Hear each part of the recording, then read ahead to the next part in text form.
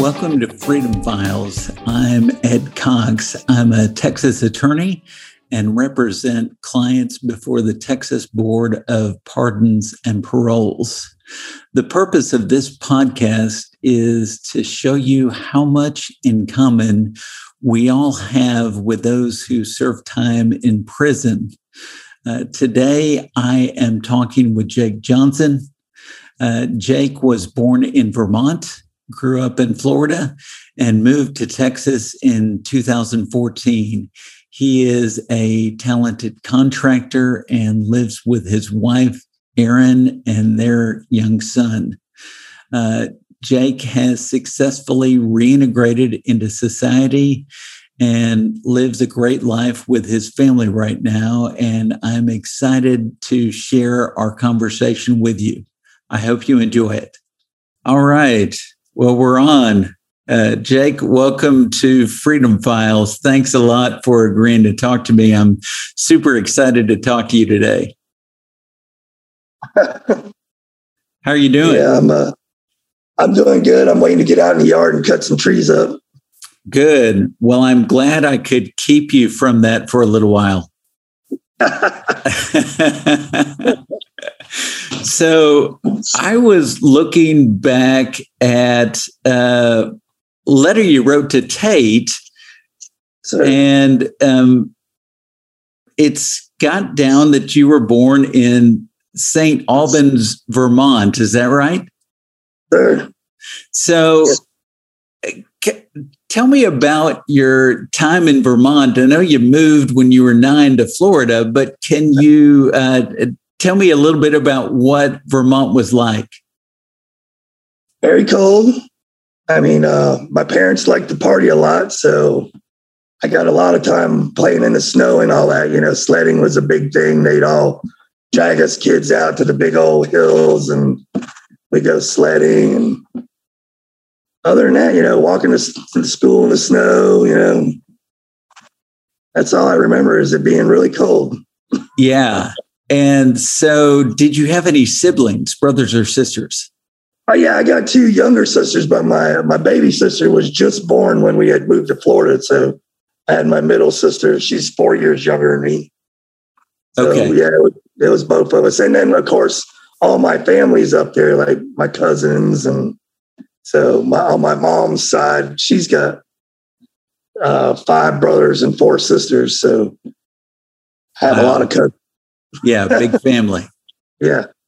So what led your family to move from Vermont to Florida? My dad was looking for work.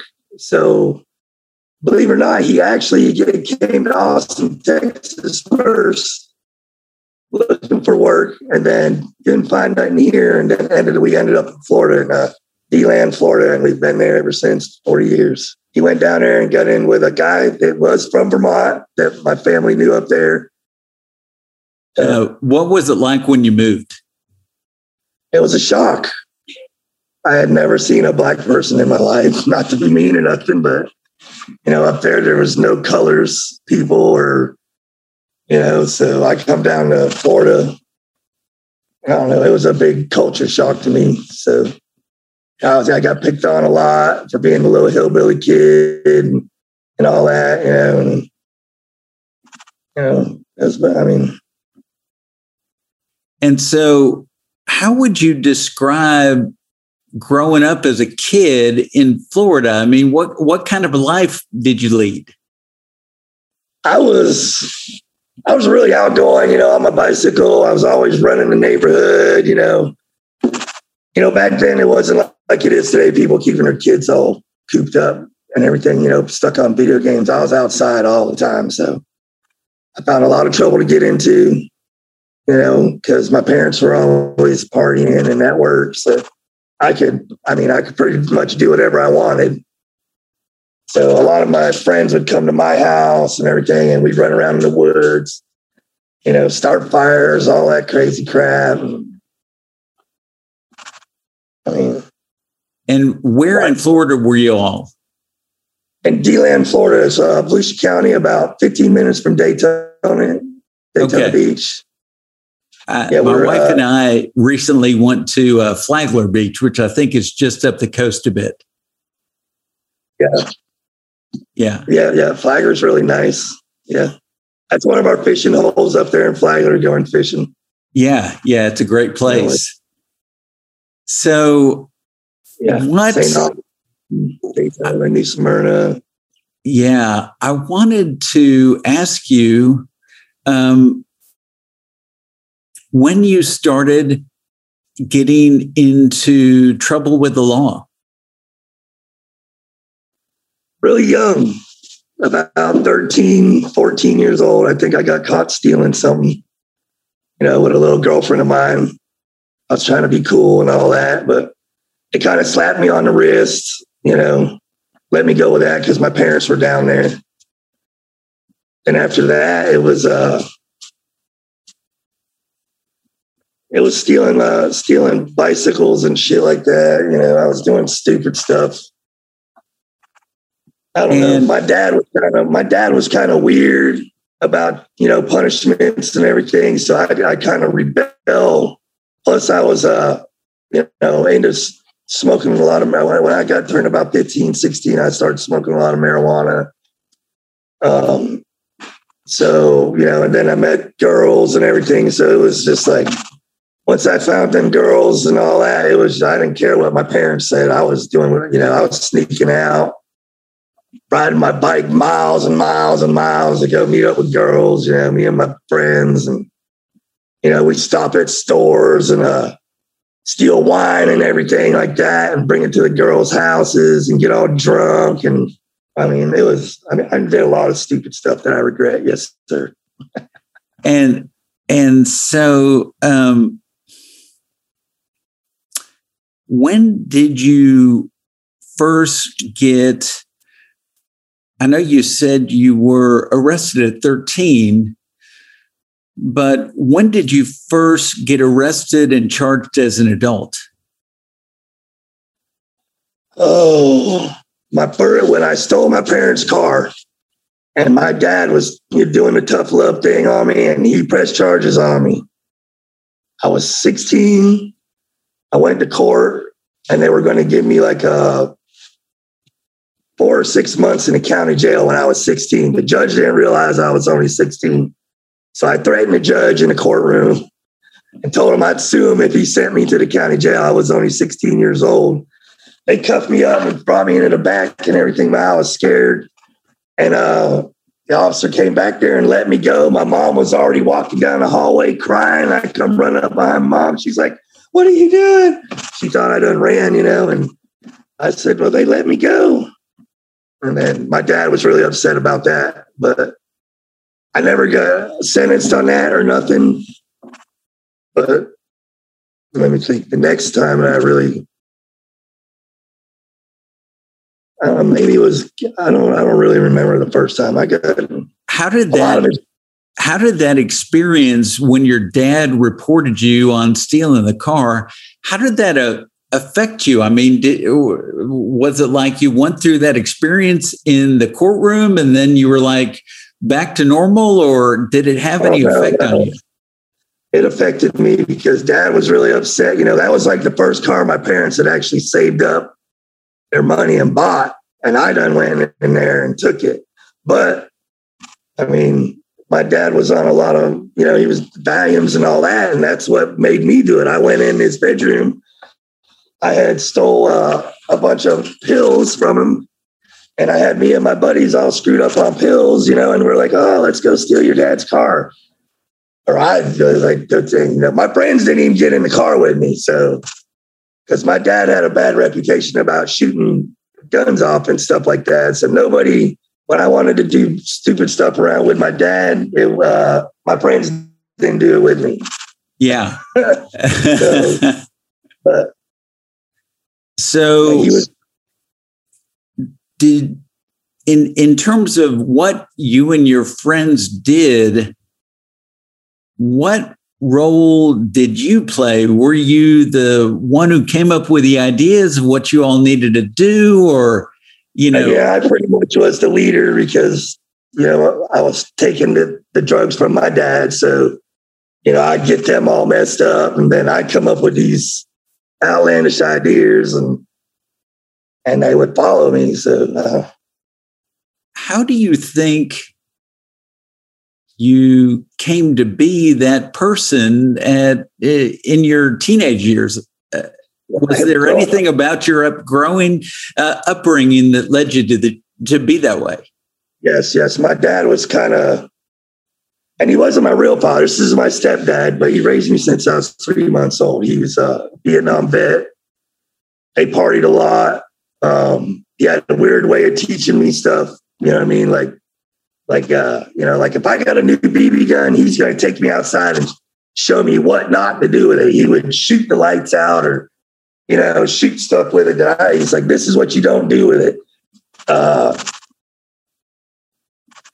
don't know. He just, he never, if you're going to steal something, you do it by yourself. He did the weird. He taught me weird. You know what I mean? And that was one of the first reasons why I went down into a bicycle shop. I was like 16 or 17, I think. We were all racing BMX bicycles at the time. And he told me, if you're ever, you get drunk and tell me all this weird stuff. If you're going to break into something, you go through the roof. So, of course, me and my buddies, we got all stoned one day, and that's what we did. We went down to the swing shop and crawled through the roof and dropped down through the ceiling into the bicycle shop. And stole brand new bicycles right out of the shop that, where we shopped and got all of our bicycle parts for years for BMX racing. And I don't know, it was just, my upbringing had a lot to do with the way I acted. By the time I was 16, 17, in high school, every weekend, it was, all those friends get together with, 2 or 3 gallons of liquor, whiskey out in the woods, get drunk. That's just puking, sloppy drunk.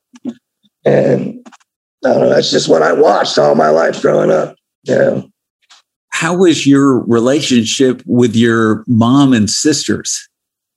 My sisters love me to death. They still love me to death. My mom loves me to death still, My mom still treats me like I'm a little baby. I mean, to this day, if I pull up there, it's what you want to eat. You got any dirty laundry, this and that, she's going to make sure all my clothes are washed, feed me, and she still treats me like I'm her little baby. I mean, after all the tough love me and my dad went through, because granted, the way I grew up was a lot of reasons I got in trouble, but he did teach me right from wrong too, but I went to a lot of boys' homes. I went to a couple of boys' homes, detention centers, and he showed me the tough love thing. But by the time I was 21, 22, I kind of mellowed out, and me and my dad became really close, working together and all that. And, he was like my best friend, but it was still the partying was still there. Me and dad, we'd get together every weekend and barbecue, play horseshoes, drink cases of beer, whatever drug was floating around that weekend, be it pills, cocaine, marijuana was always in there. That's what we do all weekend. And that's half the reason I went through my first divorce, because that's what I'd go do all the time. I'd get paid. I'd hand my wife half my paycheck, and then the other half was going to my mom and dad's, and I'm partying all weekend. So what kind of work did you and your dad do together? I started out roofing when I was young, you know what I mean? So he took me, when Hurricane Andrew hit down in Miami, Florida, down there in Dade County, we had a big old crew that got together. So we're framing, we're doing metal buildings, roofing. I mean, we started out with roofing, and then the jobs progressively got bigger. We were down there about a year and a half, off and on. We'd go down there for months, come back home for a couple of weeks, go down there for months. So I had learned a lot down there in the construction field, between metal work, roofing, framing. And then I really took to framing. I liked the woodwork. So I came back and I got with another guy. And he framed, and him and this old guy, he built custom homes for this old guy, Steve Birch. And I got with him when I was like 18. And I worked with him for about 5 years, just me and him. And then he taught me a lot in the framing. So I started working with him for $5 or $6 an hour. And then, I worked with him 4 or 5 years. And I went back to my dad and them guys. And then, I had a couple buddies that started their own framing crews. So I just started, I go in circles, like keeping work with everybody, remodeling home. It sounds like you must have done good work framing and roofing to do it as long as you did. Yeah. I did plumbing for a couple of years. I've done block work. I've done a lot of different trades. I'm not a master of any of them, but framing's the one I stuck with. And roofing, roofing's pretty easy. So you talked about being married at that time. And so tell me about your wife then. How did y'all meet and what was it like being married? Actually, my sister's best friend in high school, or one of her best friends, and she was a bail bondsman. So it was like a win-win for me. I thought anyways, I'd get in trouble and she'd get me out of jail. Well, that only lasted about a couple of years. And then it flipped the script on me. She'd throw me in jail. You know what I mean? I'd be sitting at the house and she'd send her bounty hunters in and they'd come arrest me and take me to jail. I'd be like, oh God. So it was, we had a love-hate relationship for 13 years. So did you all have children? Yes, sir. I have. When I got with her, she had a daughter already that was, how old was Kat? 2 years old, 3 years? No, she was like 4 when y'all got married. Yes, she was like 3 or 4 years old. So, but I ended up raising her for 13 years. So she calls me daddy. So that's like my daughter. And then I have Chloe's 20 now. Yeah, she just turned 20. My other daughter just turned 20 with her. And then Jacob's with my first son's with my high school girlfriend. So, but yeah, I got 2 kids, 2 daughters with her, and maybe a third one. We ain't figured that out yet. Yeah.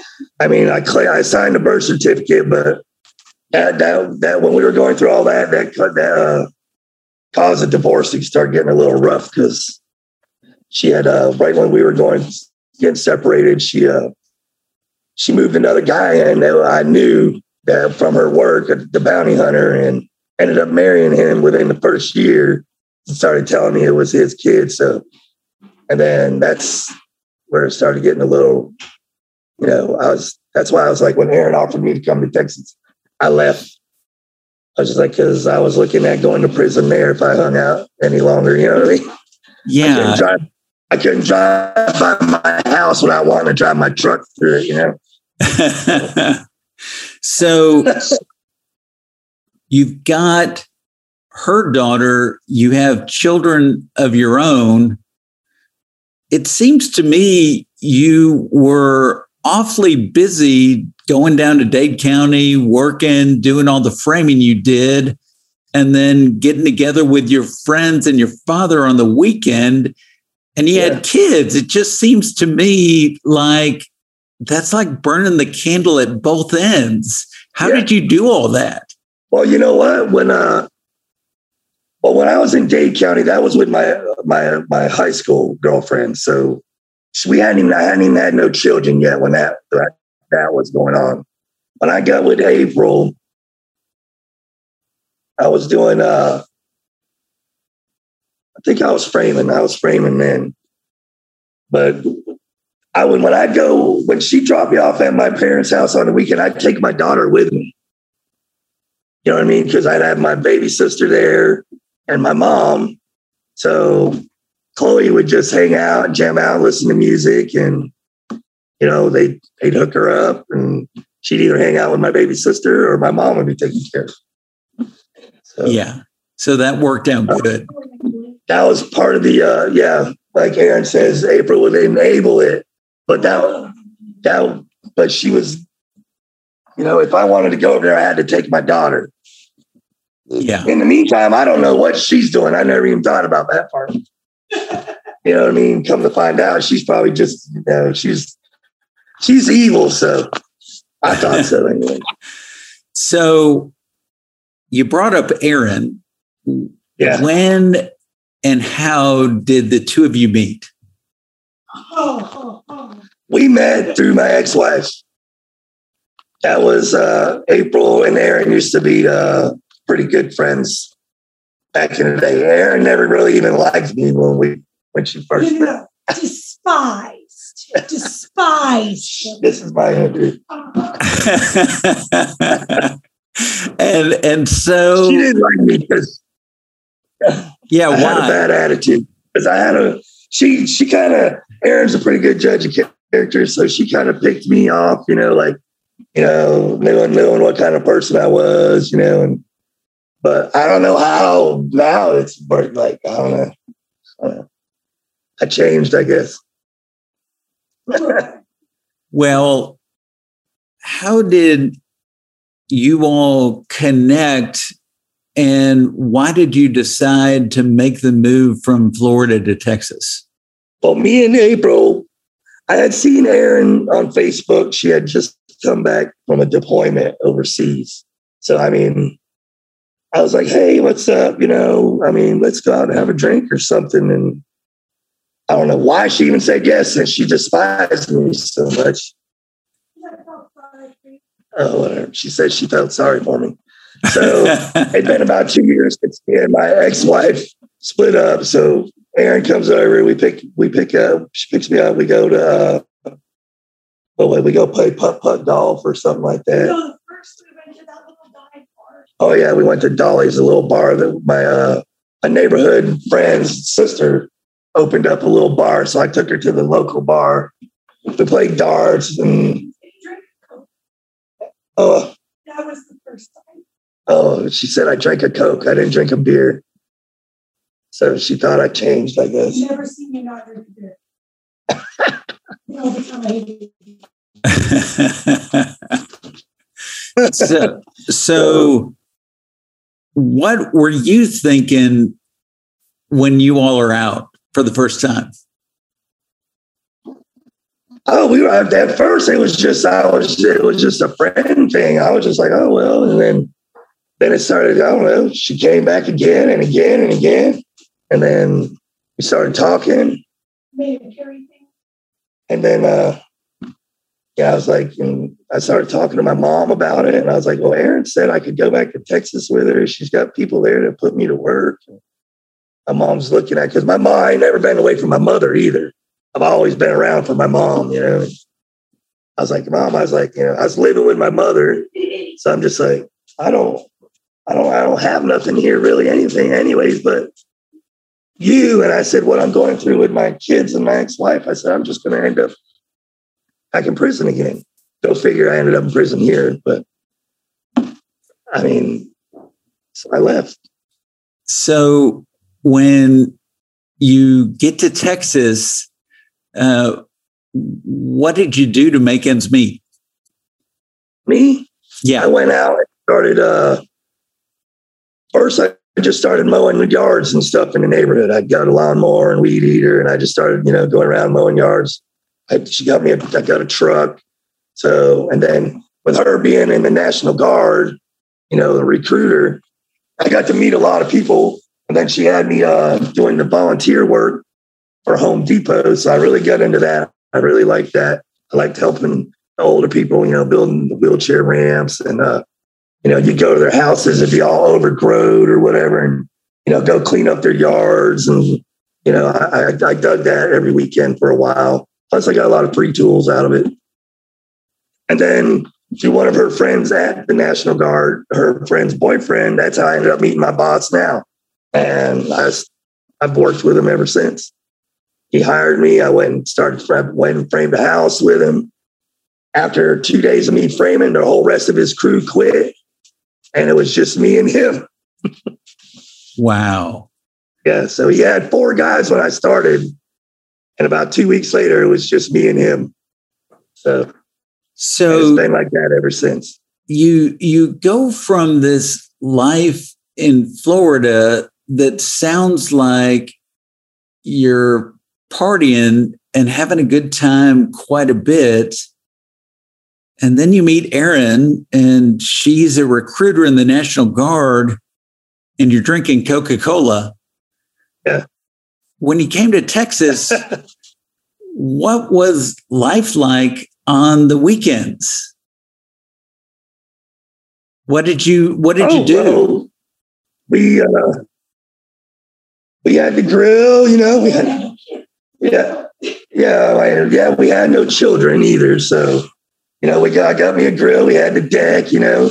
I'd have a few beers. She likes to drink her wine, you know. We'd hang out and have fun. And it was different for me. And so, how did that different feel to you? Felt good. And then, of course, you know, me being me, I started screwing up again. That's like everything else. And so, get comfortable, and then I find something else, and then something else. I don't know. What, looking back on it, is there anything that you think led you to screw up, as you say?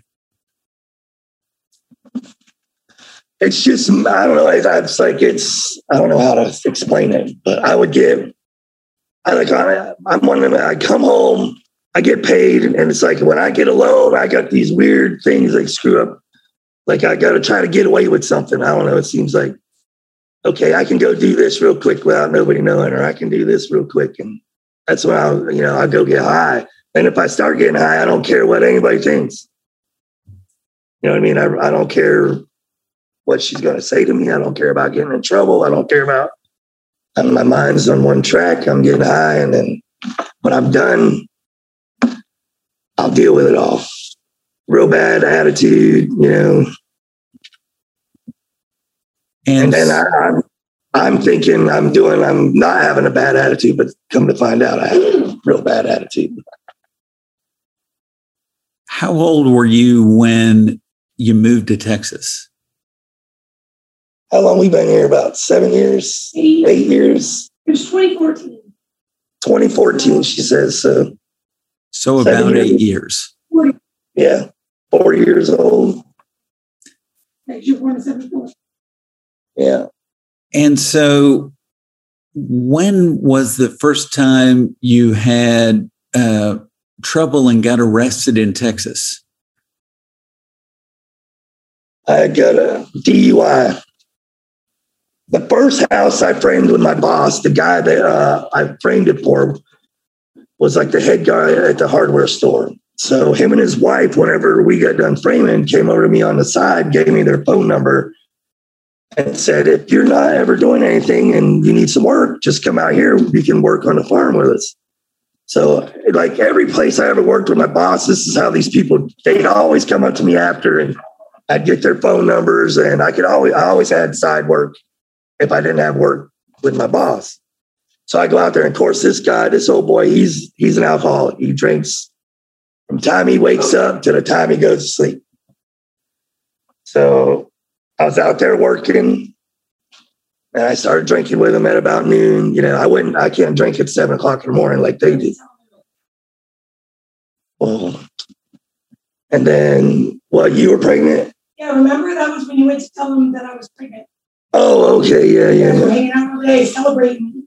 Yeah, I guess I was telling Chris that I was having a baby and with Aaron and everything, and then so we started partying, and they told me to stay there and eat dinner, chill out. We'll call your wife. You can go home in the morning. And I was like, I'm hard headed. Hell no, I'm going home tonight. Yeah. So I made it all the way home, 3 blocks from the house, and I got pulled over. And I got a DUI.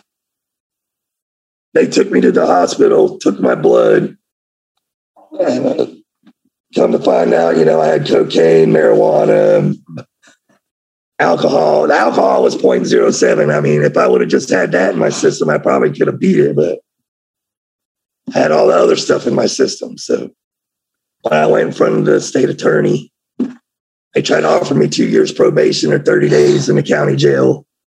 So I was like, well, that's kind of a no-brainer. I'm going to go ahead and just do the 30 days. And I got out in 11 days, I think, on it. I did 11 days on that charge. So, and that was the first time. And then the second time that I went to prison. The second time, was it in 2018? Yeah, or 17, 17 or 18, right? Yeah. Yeah, that was at the fireworks show. And so what happened there? Well, we left here. I had my daughter from Florida. We had our son in the back, pulled down to the firework place. I asked the police how to get down in there to park by the lake, and he told me to pull up over to the side. And then they raided my truck and said they smelled marijuana. Well, and there was no marijuana. Babe, do you want to do the interview? No. She's got her own story. She was tipsy that day, so she was giving the cops a hard time too. So because they really didn't have no reason to search my vehicle, but then when they did, they found the stuff behind the back seat. You know, my daughter was practically sitting on it on top of the cooler. And of course, everybody denied it. And then they said, well, nobody claims it. They take everybody to jail in the vehicle. So what did they charge you with out of that? What was it? Possession Over a gram. Yeah, felony possession over a gram. And so they were acting like they done, the way the police were acting, they acted like they done found damn half ounce in there or something, or ounces. Yeah, they were trying to take my repo, my truck and everything. Wow. I mean, they impounded it to where I couldn't even get it back for a month. Yeah. So did you end up taking a plea, or did you fight the charges? Well, I took a plea because in the end, I knew I had a bad record. And I knew they were going to get a conviction out of it. And then I didn't want Aaron, you know what I mean? They charged her with it too. And Smith County, their first offer to Aaron was 10 years probation. She's never been in trouble in her life. You know what I mean? And I was just like, well, there's only one way to fix this. And I'll take the charge and get it dropped off you. Because even if she got the charge, it would have ruined her military career. So I had to do something. So. Yeah. And so you take the charge, and is Aaron pregnant at that time, or has she given birth by then? All right. We already had the baby by then. Yeah. He was 2 years old then. Okay. Yeah. And so how did it feel to take that charge and know you were going to prison?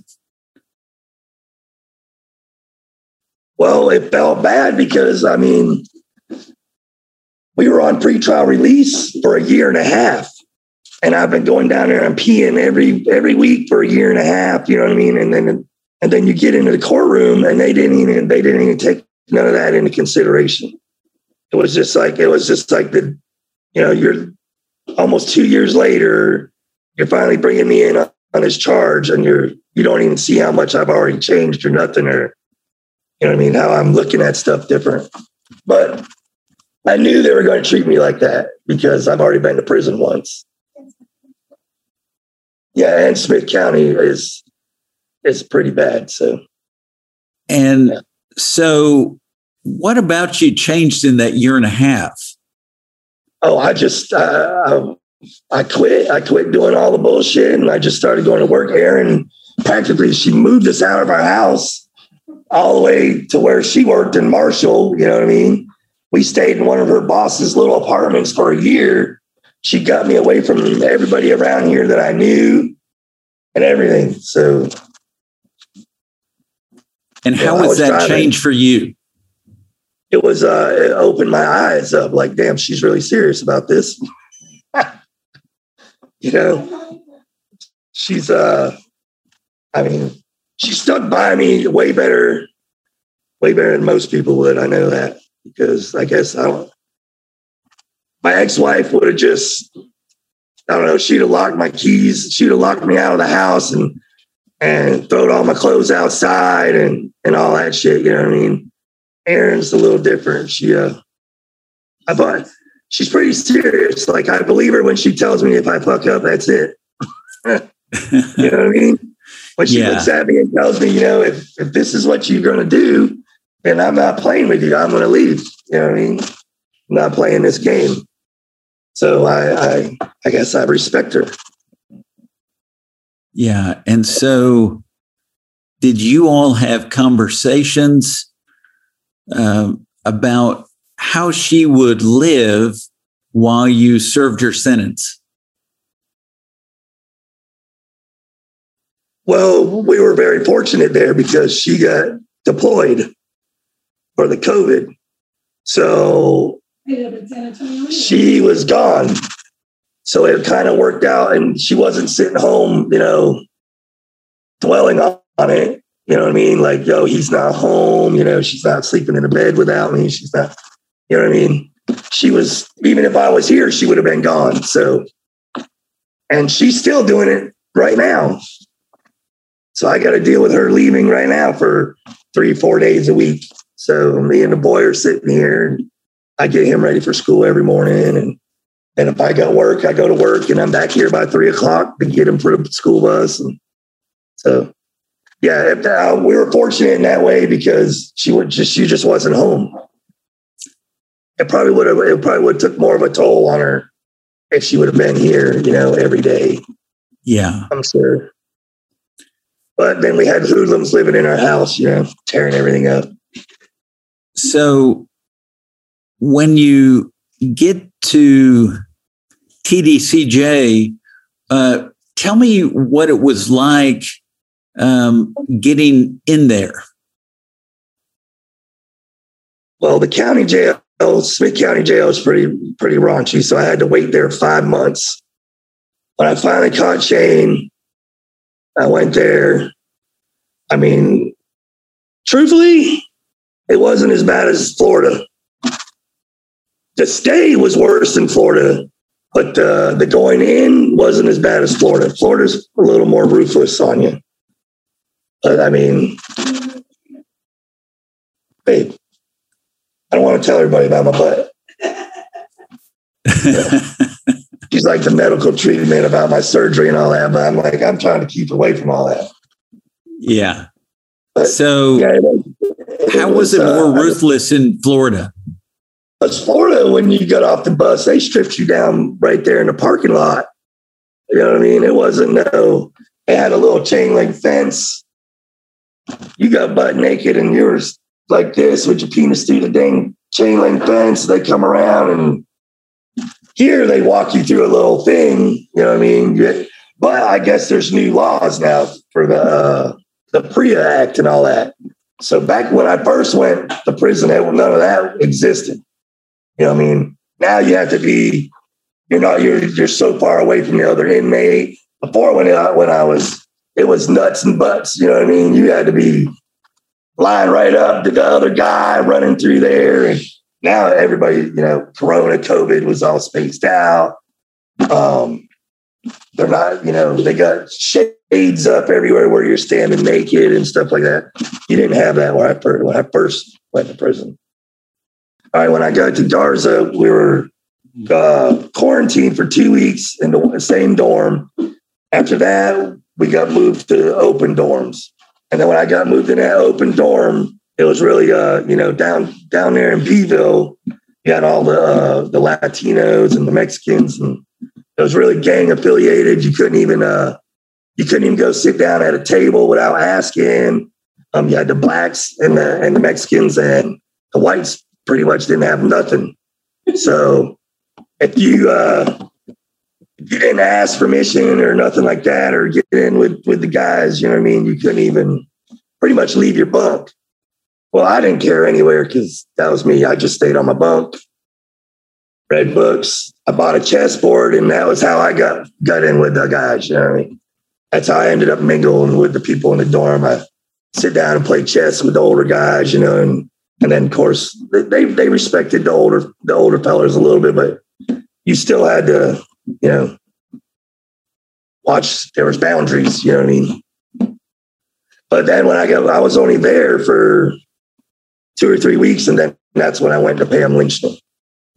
And then Pam Lynchner was way more of a kiddie camp there because everybody's trying to get out on parole. So, I mean, yeah, there was a little bit of, you know, there was fights here and there, but there was, for most part, everybody in there was trying to do the right thing. You know what I mean?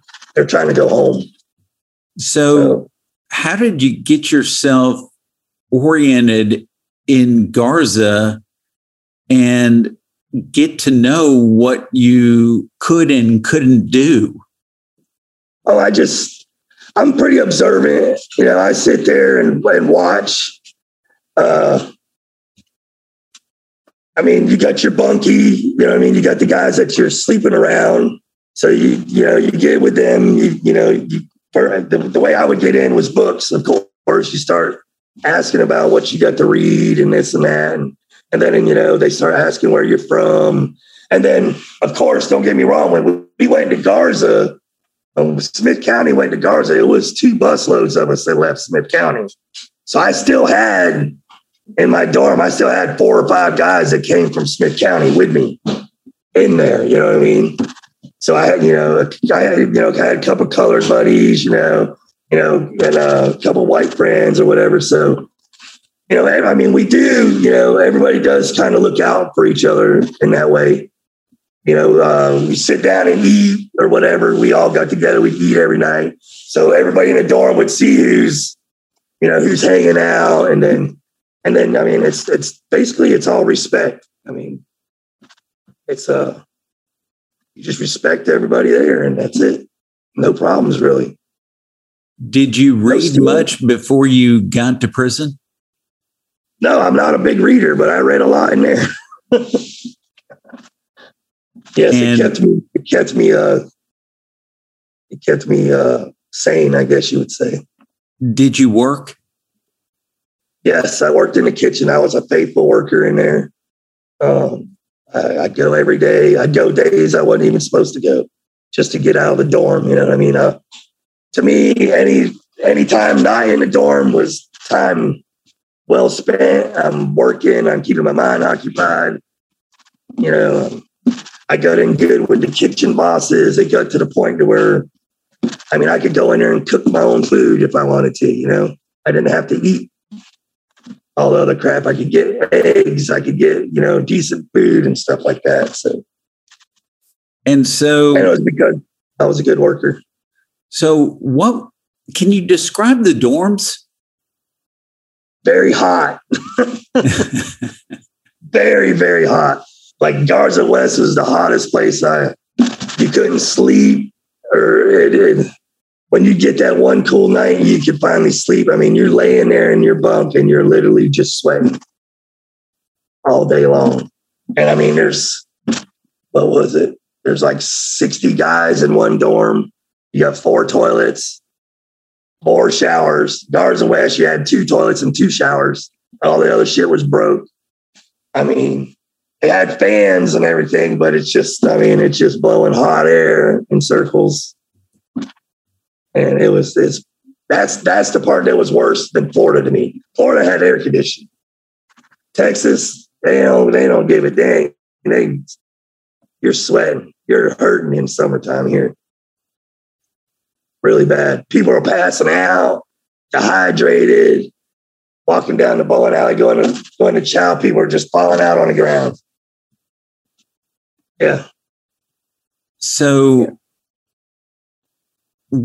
what exactly did you do in the kitchen? I was on the line. They serving food on the line. I did that for about 3 or 4 months. You know, I pretty much ended up running my own line over there because, you know, after being there for so long, I was the guy that had to train the new people that come in because they flip a lot. And then I got into, I got to do the K cart, the K building. K building is where all the lockdown guys are and people that are going home. And then you actually bring food, you load up all the food on your own hot box, your own cart, and you push it down there. And I got into there. And that way I was working in the air conditioning for about 3 hours a day. So I got lucky and did that. I was doing that for about the last 4 months I was there. So did you have any opportunity to take any classes while you were there? Oh, yeah. I took construction fundamentals. I was taking C-Tech. I tried to get into all that stuff there too. I mean, construction fundamentals ended up stretching out for me for about 4 months through the holidays and everything. And I got that certificate, got my OSHA certificate. And then I was in C-Tech, but I ended up getting locked down for the COVID through most of that. So that ruined it. That was the class I really wanted. I really wanted to learn the fiber optics and the hard, copper wiring. I got to do telephones and all that. I got one certificate out of them. I think there's 4 certificates all together. But of course, I was right when they signed me up. I was already looking. I was with you guys, and I was pretty sure I was going to make parole. So I was telling them that, but they were like, "Well, we'll keep you on the list." I was like, "Well, I don't want to say no to the class in case I don't make parole." She goes, "Well, we'll just keep you on the list." And then sure enough, 2 weeks later, you guys tell me I made parole and they started my class. So it was crazy. And so what class did you take before you were released?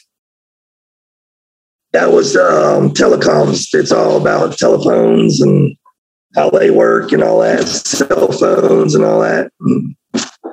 It's pretty interesting. You get to wire, they have little switchboards and all that. You get to wire stuff and learn how to do coax and all that cables. And it was cool. It was cool. So were you able to communicate with Aaron while you were in? Oh, yeah. Yeah. I called my wife every day. And so how do the phone calls work? Oh, that was another thing. If you were in a bad dorm, that was one of the things you got in a fight over was them phones. So me, if I was fortunate that I could call her at a certain time every day, and I would just get up in the morning before everybody else get up, because, we're in prison. Most of the guys ain't even getting up in the morning. You get about 10 guys that might get up in the morning out of 60. So get up in the morning, eat my breakfast, read my Bible. And then I'd call my wife every morning, sometimes twice, but sometimes in the evening, it was harder because you got everybody up and then there's a phone line. There's only 2 phones for 60 people.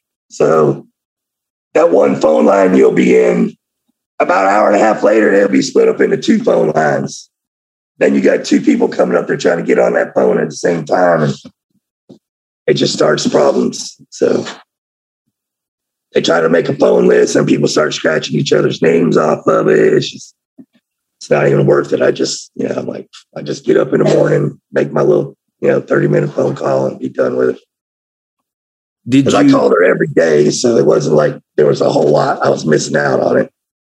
Yeah. And so when you all are talking daily, what are you talking about? She's always talking about money and financial stuff and what she got paid off and this and that. Her orders getting extended. And I don't have much to talk about. I'm doing the same crap every day. So it was just, I like to hear her voice. I call my mother, too, about once every 2 weeks. I call my boss, about once every 3 months. And, I only had them 3 people on there. So, but me and her, we just talk about, she can talk. I don't know if you ever met her. So she can, you give her one little subject, you're pretty good to go for about 20 minutes. So was anybody putting money on your books while you were in? Yes, my wife took very well care of me. And she thought I was needing it, and I'd tell her I didn't need it, and she'd keep putting it on there. When I got released, I had a $1,200 check. She's like, honey, I said, well, I told you I didn't need all that money. You just kept sending it to me because, I'd only spend a certain amount because the lockers are only this big. You get to spend $95 every 2 weeks. I mean, you can't even fit it all in the locker. So, I go down and spend $40, $50. I just kept letting it build up. And so what would you spend 40 or $50 on? I just get a lot of tuna fish, crackers. I was trying to eat the healthier stuff, the peanuts, almonds. But the stuff I was eating was the more expensive stuff, the ramen noodles, I get my coffee, some cookies or whatever. It wasn't, before it's spent. It don't take much in there because, one little ramen noodle is like 90 cents. So this is commissary you're talking about, right? Yes, sir. And so can you describe what that is like at Linkner? At Pam Lynchner? Yeah. Well, we're supposed to be able to go every 2 weeks. There, it was more like every 3 weeks. So you're supposed to be able to spend, I think it was $100 or $95 every 2 weeks. So you're supposed to be able to get that in 2 months. Well, Pam Lynchner, that didn't happen. So that's why a lot of people did spend almost all their money, and not have it in their box. But then when they come around to do a cell inspection or whatever, if your food's not in your locker, they can take it for improper storage. So that would happen with a lot of these guys. And I'd be like, oh my God. So I didn't want to go through that. So I'd have everything. My locker was full, but I'd keep it packed in there and I would never eat. I had so much food in there. By the way, when it was time to go to the store, a few days before to go to the store, I'd start sharing with the poor guys that didn't have enough, And I was one of those guys. When I ordered, I'd go around and about $10 or $15 of my order, I would go pass around to the fellas that didn't have no food or, didn't get nothing. So what was the store like and where was it in relation to the dorm? Okay, you'd have to go out to the bowling. It was lined up on the bowling alley. They call them. You come out of the dorms and the bowling alley is the long stretch in between all the dorms. Then you got the chow halls, and then you had 2 commissary windows, and they line up. And of course, with COVID now, it made everything run a lot slower because they would only send out, like 18 guys at a time, and we all had to be 6 feet apart, lined up out there. So it made commissary run a lot slower. And then the stuff, like ice cream was a big thing. That was the only time you could get your ice cream, it was every 3 weeks. So I didn't order none of that for like a year and a half. I didn't order no sodas, no ice cream. I was staying away from, I didn't order no chips, no cookies, because I was trying to get all fit and everything. And then I hurt my back about the last 4 months in there working out. And started eating ice cream, started eating cookies. But laid up, I felt bad. I was mad because I couldn't work out and started doing all them burpees. And, I was getting in shape really good, but then I started pushing myself too hard. I forgetting I'm not 20 now, no more. And I've been in a lot of car accidents. So my back's pretty messed up. And so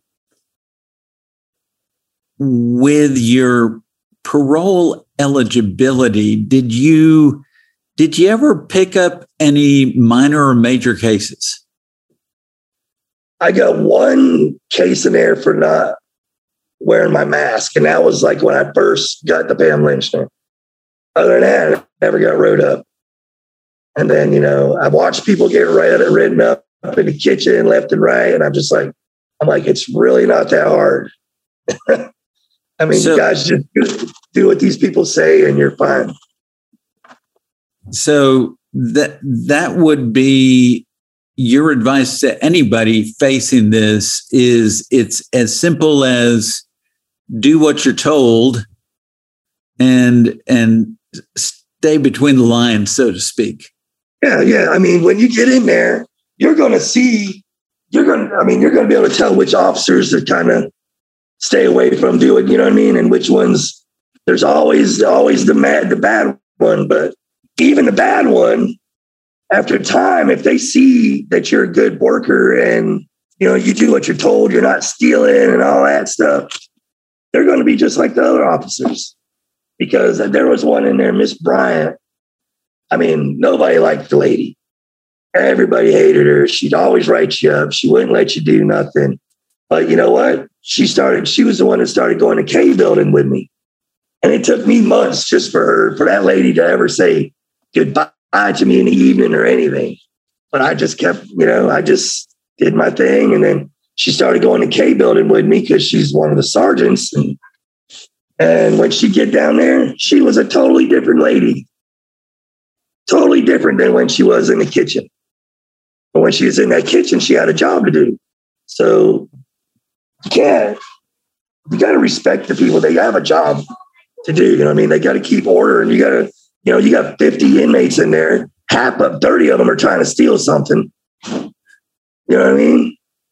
Of course, she's going to have a little attitude. You know, 30 of them are stealing some. The other 10 are running around trying to eat shit they're not supposed to. So it's just like, I mean, if you watch everything, it's like a big soap opera in there. So I just kept my head on straight. I was trying to make parole. So yeah. And so with parole, do you remember meeting with an institutional parole officer? I met the one guy and like a parole officer for out here. No. Were you interviewed by anybody inside? I called into Pam Lindstrom about, I mean, Tate pretty much told me everything was going to happen before it happened. So, and he was right on point with it. And so it was like, I mean, everything that Tate already knew before they even told me. So I could call in there and I was like, okay, whatever. I already knew this. So did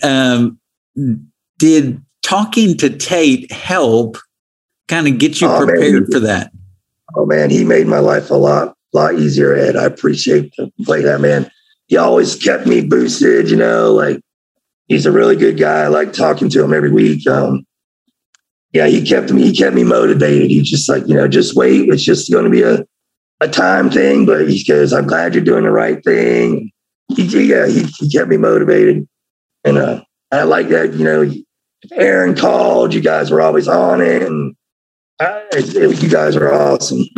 Like, yeah. Well, I can just tell you that Tate thinks the world of you and really enjoyed getting to know you and Aaron. Right. I like Tate. Yes, sir.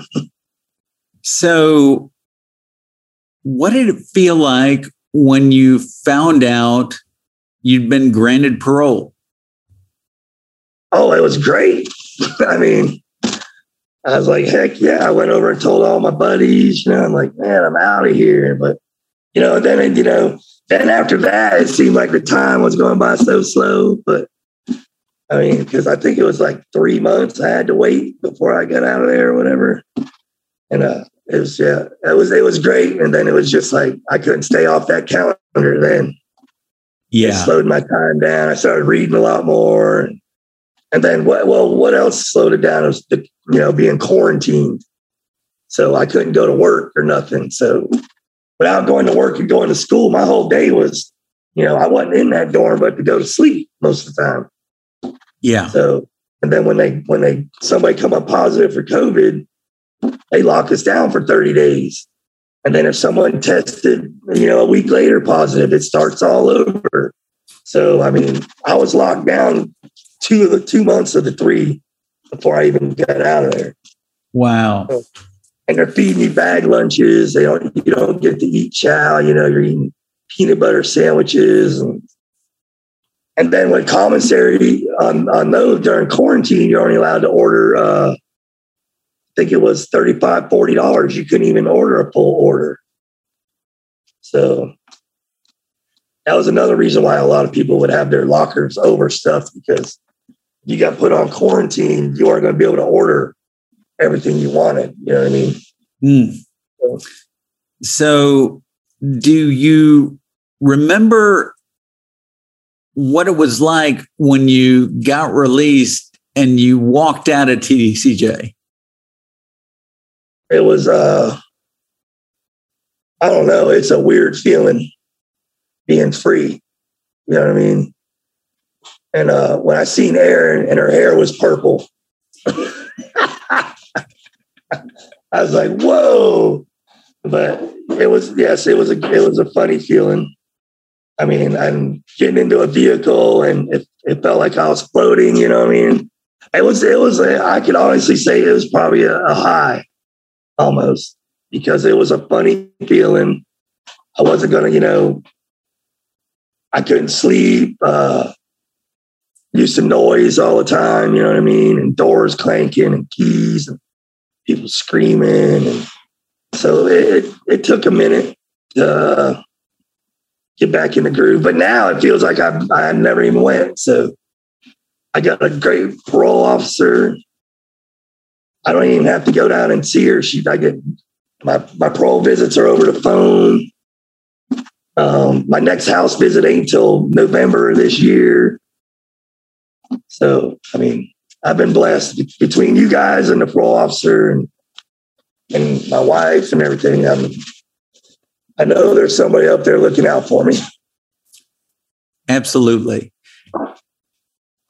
What was it like getting home and getting back into your life? Well, at first I really wanted to go to work right off the get. Erin's telling me to chill out and, stay home with my son and let me and him get back in tune, you know what I mean? Because in the end, she's going to have to go to work and I'm going to be here with him. It's just going to be me and him. So, and he's kind of, over the last couple of years, he's got a little abandonment issues because mommy's gone, I'm gone. So I stayed home with him, a month, good month. Me and him stayed home and doing daddy and boy stuff. And then I went and seen my boss, and seen his new shop and, let him know, whenever you start pulling some more work. So we got a couple big jobs that should be coming up. And then, I didn't want Erin to leave either, now because now I'm home. I want to be home with my family. And then she's got to leave every Tuesday night and she don't come back till Friday night. So I'm just like, so it took a minute to get used to that, but we got it all squared away now. So, well, I was looking through the letters that you sent to Tate, and one of the pages I found has kind of your plans for the week. Oh, yeah. And so how has life been compared to your plan? It's not been like I wanted it. I mean, yes, we found a good church. I'm happy for that. We found a good church. My working out has been more of going out to eat at a restaurant. Food has changed my life. I've probably gained 25 pounds already. What? She said 40. I'm about up to 230 pounds now. I got out, I was probably 190. But I like food. And but I got stuff in my head that says I'm going to do it, you know what I mean? I got to go back in for surgery again. So that kind of depresses me a little bit when I start thinking about that stuff, because I don't know. When I start doing something, I want to do it and I don't want to be interrupted. You know what I mean? Right. So the surgery is going to set me back another month. I won't be able to go to work. I won't be able to work out. I'm going to be laid up in bed again. And so I got that in the back of my mind. So when that's all over with, by the time that month I'm laid up, I'm going to have me a whole nother plan to start and start getting back into my Bible studies more. I'll be laid in bed. Soon as she gets back off these orders, that's going to change our life a little bit too, because then we're going to be able to start doing start going to church more, be able to become full members and start going on Wednesday nights and stuff to bring my son there. We want him to be more, because he really likes church. You know what I mean? It's just right now, without both of us together, because he don't like doing nothing without mommy either. So how has your Bible study in church affected you?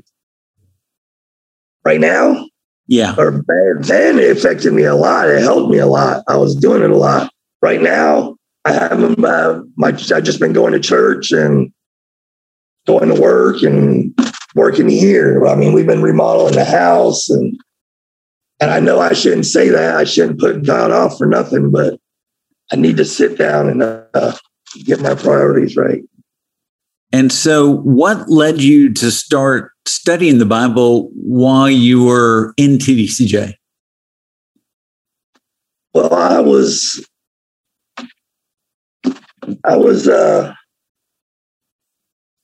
really into church the last time I went to prison. And it really helped. That helped me out a lot when I got out. For like 2 years, I didn't do nothing when I got out of prison the last time. And I know it was because I was into the Word and I was going to church every day or every couple times a week. And I had AA meetings that was a Christian AA thing. So it kept me, and then people kept me on the right path. Right now, I know it's what I need. And I don't know, maybe I'm just lazy. I don't know, but I need to get back in it. It's just, when I talk about it, it bothers me. So, because I know I should be doing more. I feel like I should be doing more. Well, what hopes and dreams do you and Erin have for your life as a family and the future? Well, right now, all she wants to work me like a slave. No, I'm kidding. No, we're trying to get this house finished remodeled, which is going to probably cost us quite a bit. I mean, in the last couple of years, a lot of stuff's went downhill, so catching up and getting everything back in order just so we can start remodeling. I mean, I did a couple rooms. I'm working my way down the hallway. We're fixing to do the master bathroom. We're trying to get all this done.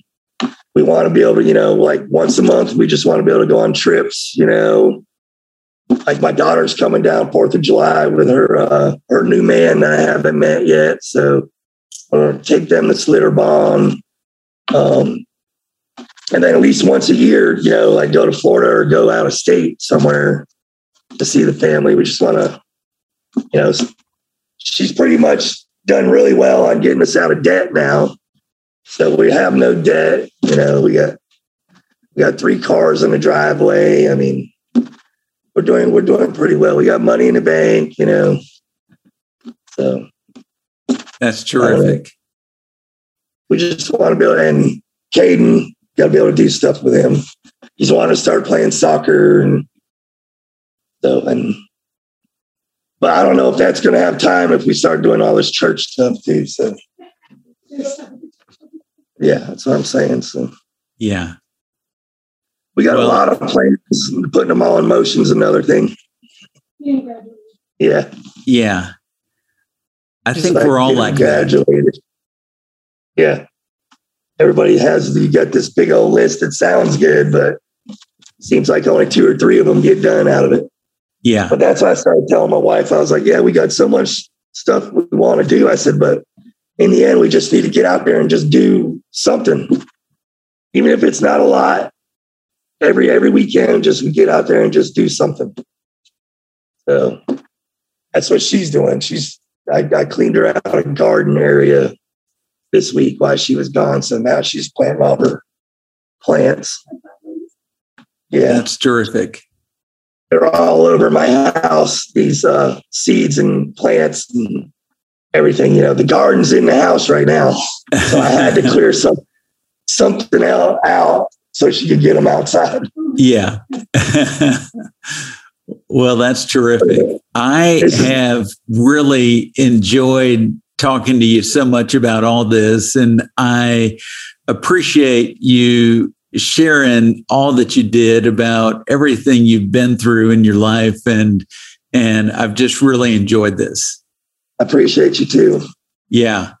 So I just wish you and Aaron and Caden the very best going forward.